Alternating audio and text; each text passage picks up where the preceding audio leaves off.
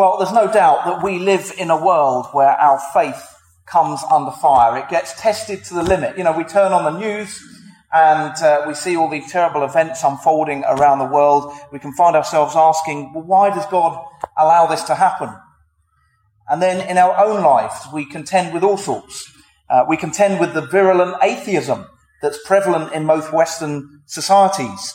Many would see our faith as archaic, outmoded, naive, even deluded. If we're open about our faith, and we should be, we could face isolation or rejection, ridicule.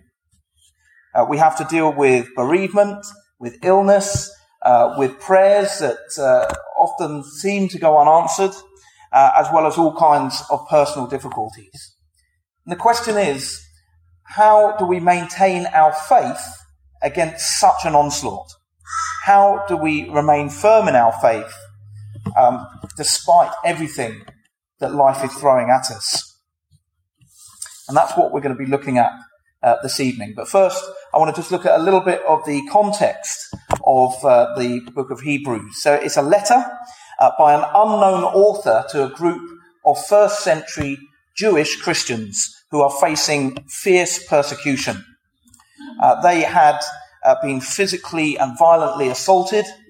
They'd been thrown into prison. They'd had their homes broken into. They'd been publicly mocked and ridiculed and humiliated. All because they dared to call themselves Christians.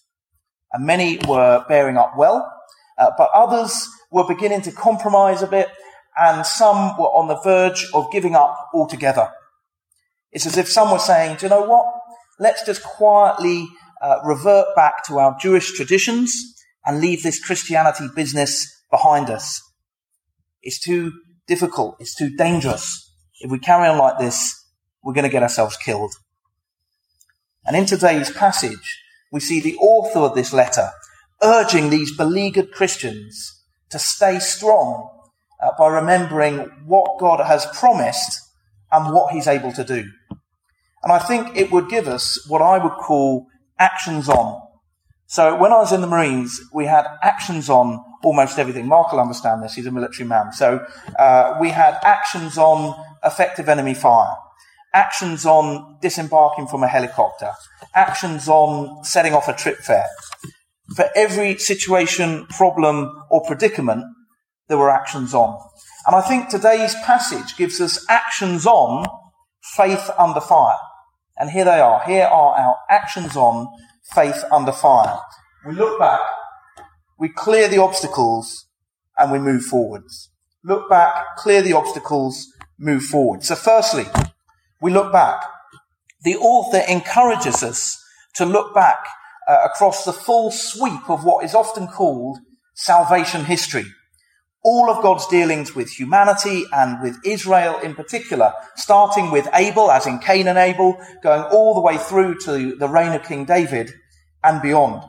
And we're reminded of a great number of characters from the Old Testament who all allowed faith to govern their actions. So we hear about Abel and Enoch, Noah, Abraham, Isaac, Jacob, Joseph, Moses, Rahab, Gideon, Barak, Samson, Jephthah, David, Samuel. And you might say, well, so what? What have all those people got to do with me? Well, all those people are part of an overarching story, a grand narrative that begins with creation and points forwards to Jesus. In fact, you could summarize the whole of the Old Testament in one word, and that word would be promise. With the life, the death, and the resurrection of Jesus, that whole story makes a lot more sense. But it doesn't stop there. It continues. And those who put their faith and their trust in Jesus Christ become the new Israel, the people of God. So that story is our story. We are the continuation of that story. And what we see is God's purposes being worked out in history, and God continues to work out his purposes in the here and now, today. And the reason that this is faith building is this.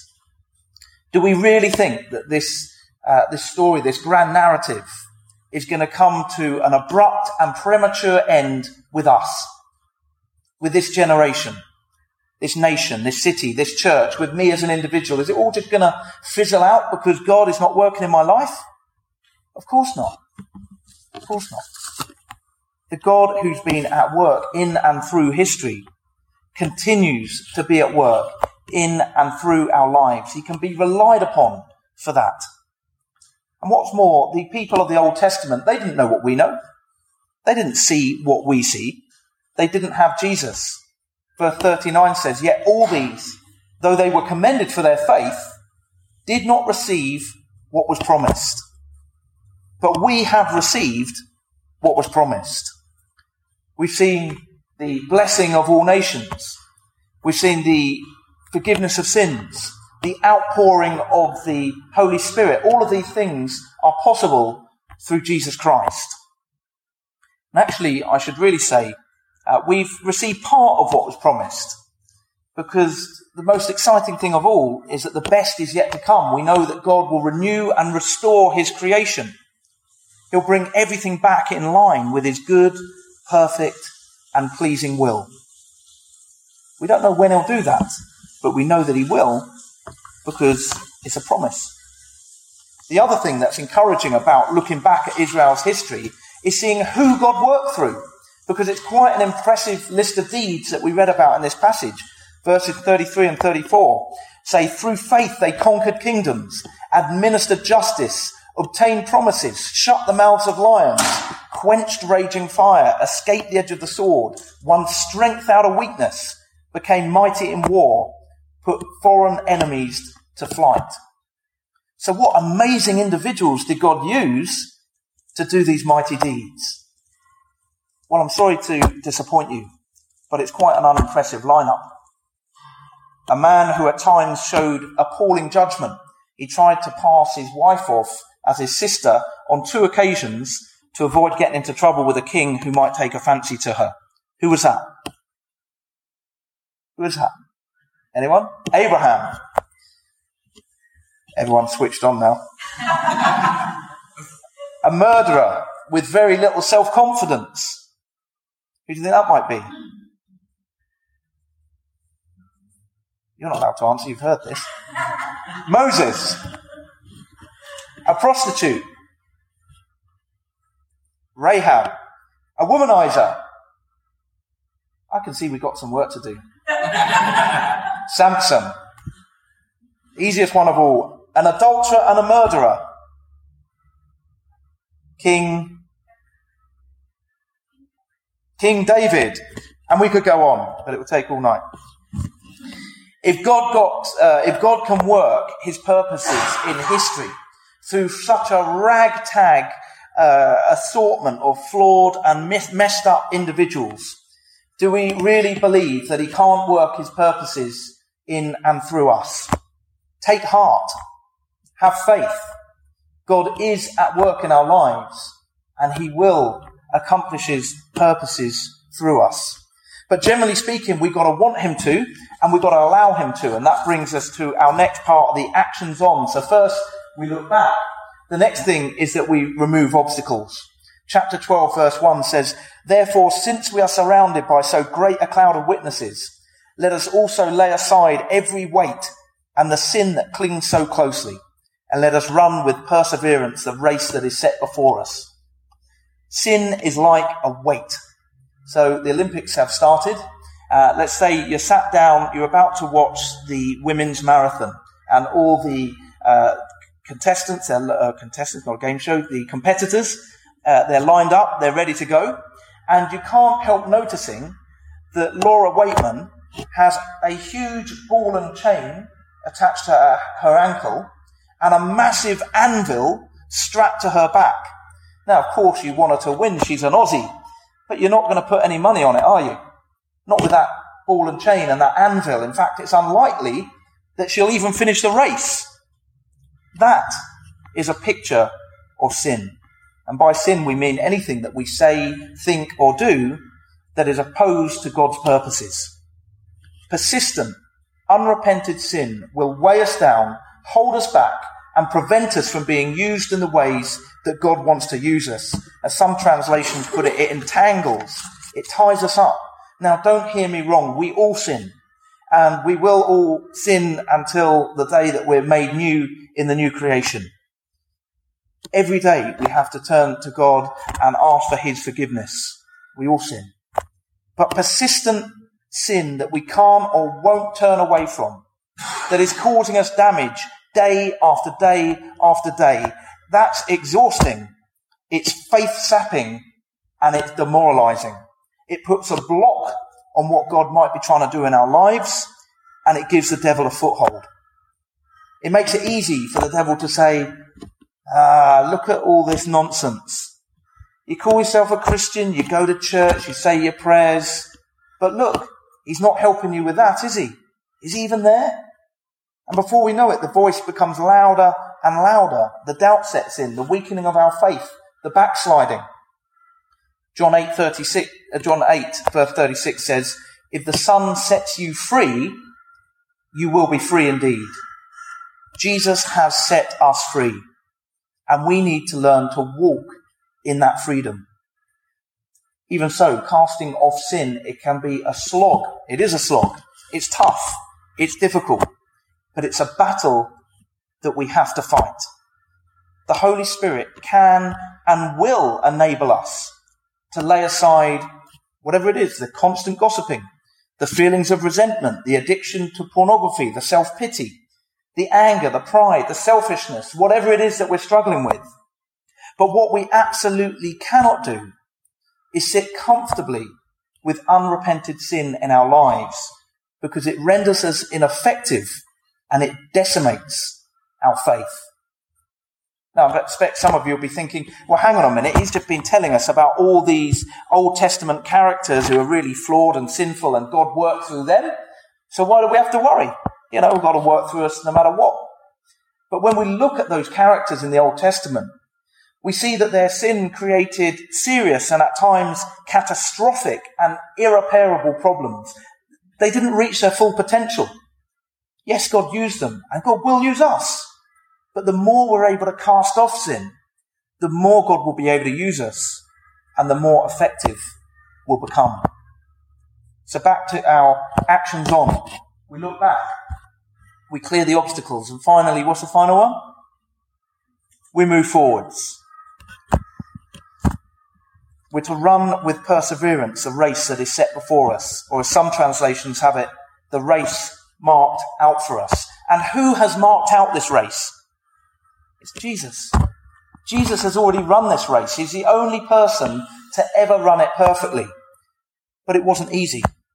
The dictionary definition of perseverance is steady persistence in spite of difficulties, obstacles, and discouragement. If it was going to be easy, we wouldn't need perseverance. In 2010, I did the Marathon des Sables. It's a 250-kilometre run across the Sahara Desert. And before I did this, I did a bit of research, and I went on YouTube and saw some videos, and I saw these exhausted people running, slogging their way through this sand in 45-degree heat. Some of them collapsed, some of them dropped out, all of them seemed to be suffering with massive blisters. So I've got an idea of what it was going to be like. Now imagine I saw all that and then said to myself, that looks like it might be a nice holiday. I'm in. How ridiculous. So why, as Christians, do we read about Jesus' crucifixion? Jesus who marked this race out for us, and then expect the Christian life to be cozy and comfortable? It just doesn't follow. Martin Luther said, they gave our master a crown of thorns. Why do we hope for a crown of roses? So how do we keep moving forwards when we're facing difficult circumstances? Well, the answer comes in chapter 12, verse 2. It's by fixing our eyes on Jesus, the pioneer and perfecter of our faith. For the joy set before him, he endured the cross, scorning its shame, and sat down at the right hand of the throne of God. So we fix our eyes on Jesus. It's all about Jesus. But we don't just look to the cross and no further. We look beyond the cross to the resurrection. We look to the risen Jesus, who sits at the right hand of God to reign in glory for all eternity. And we remind ourselves that that is what we are moving forwards into. 2 Timothy 2 verse 12 says, if we endure, we will also reign with him. If we endure, we will also reign with him. So by looking back, clearing the obstacles and moving forwards with our eyes fixed on Jesus, we get a 360-degree perspective. We get to see what God has been doing in history all the way up until this point. We get to see how God can powerfully work in our lives by the Holy Spirit. And we get to see where it's all headed. We see the end game. And it's this perspective that gives us the faith to persevere. When Hebrews was written, the people of the Old Testament had already run their race. From our vantage point now, those people who wrote the New Testament have run their race, along with countless millions of Christians over the last 2,000 years. Now it's our turn. We're in the race. We are holding the baton. So we're struggling with our faith. Our actions on look back, clear the obstacles and move forwards. And if we do this, we'll have faith that can move mountains. And we need that kind of faith because we've got work to do. Let's pray. Heavenly Father, we live in a world where we can face all kinds of challenges to our faith. But we thank you that we have your word, the Bible, and through it we're able to see what you've done in history. That the whole of the Old Testament leads up to Jesus. We're able in our own lives and in the lives of people around us to see that you are powerfully at work in the here and now. And we have your promises of future glory reigning with you for all eternity. And Father, we pray that we can keep this 360-degree perspective. We can recognize that our relationship with you, that your call on our life is more important than anything else. Father, thank you for what you are doing and what you will do through us and through this church. In Jesus' name, amen.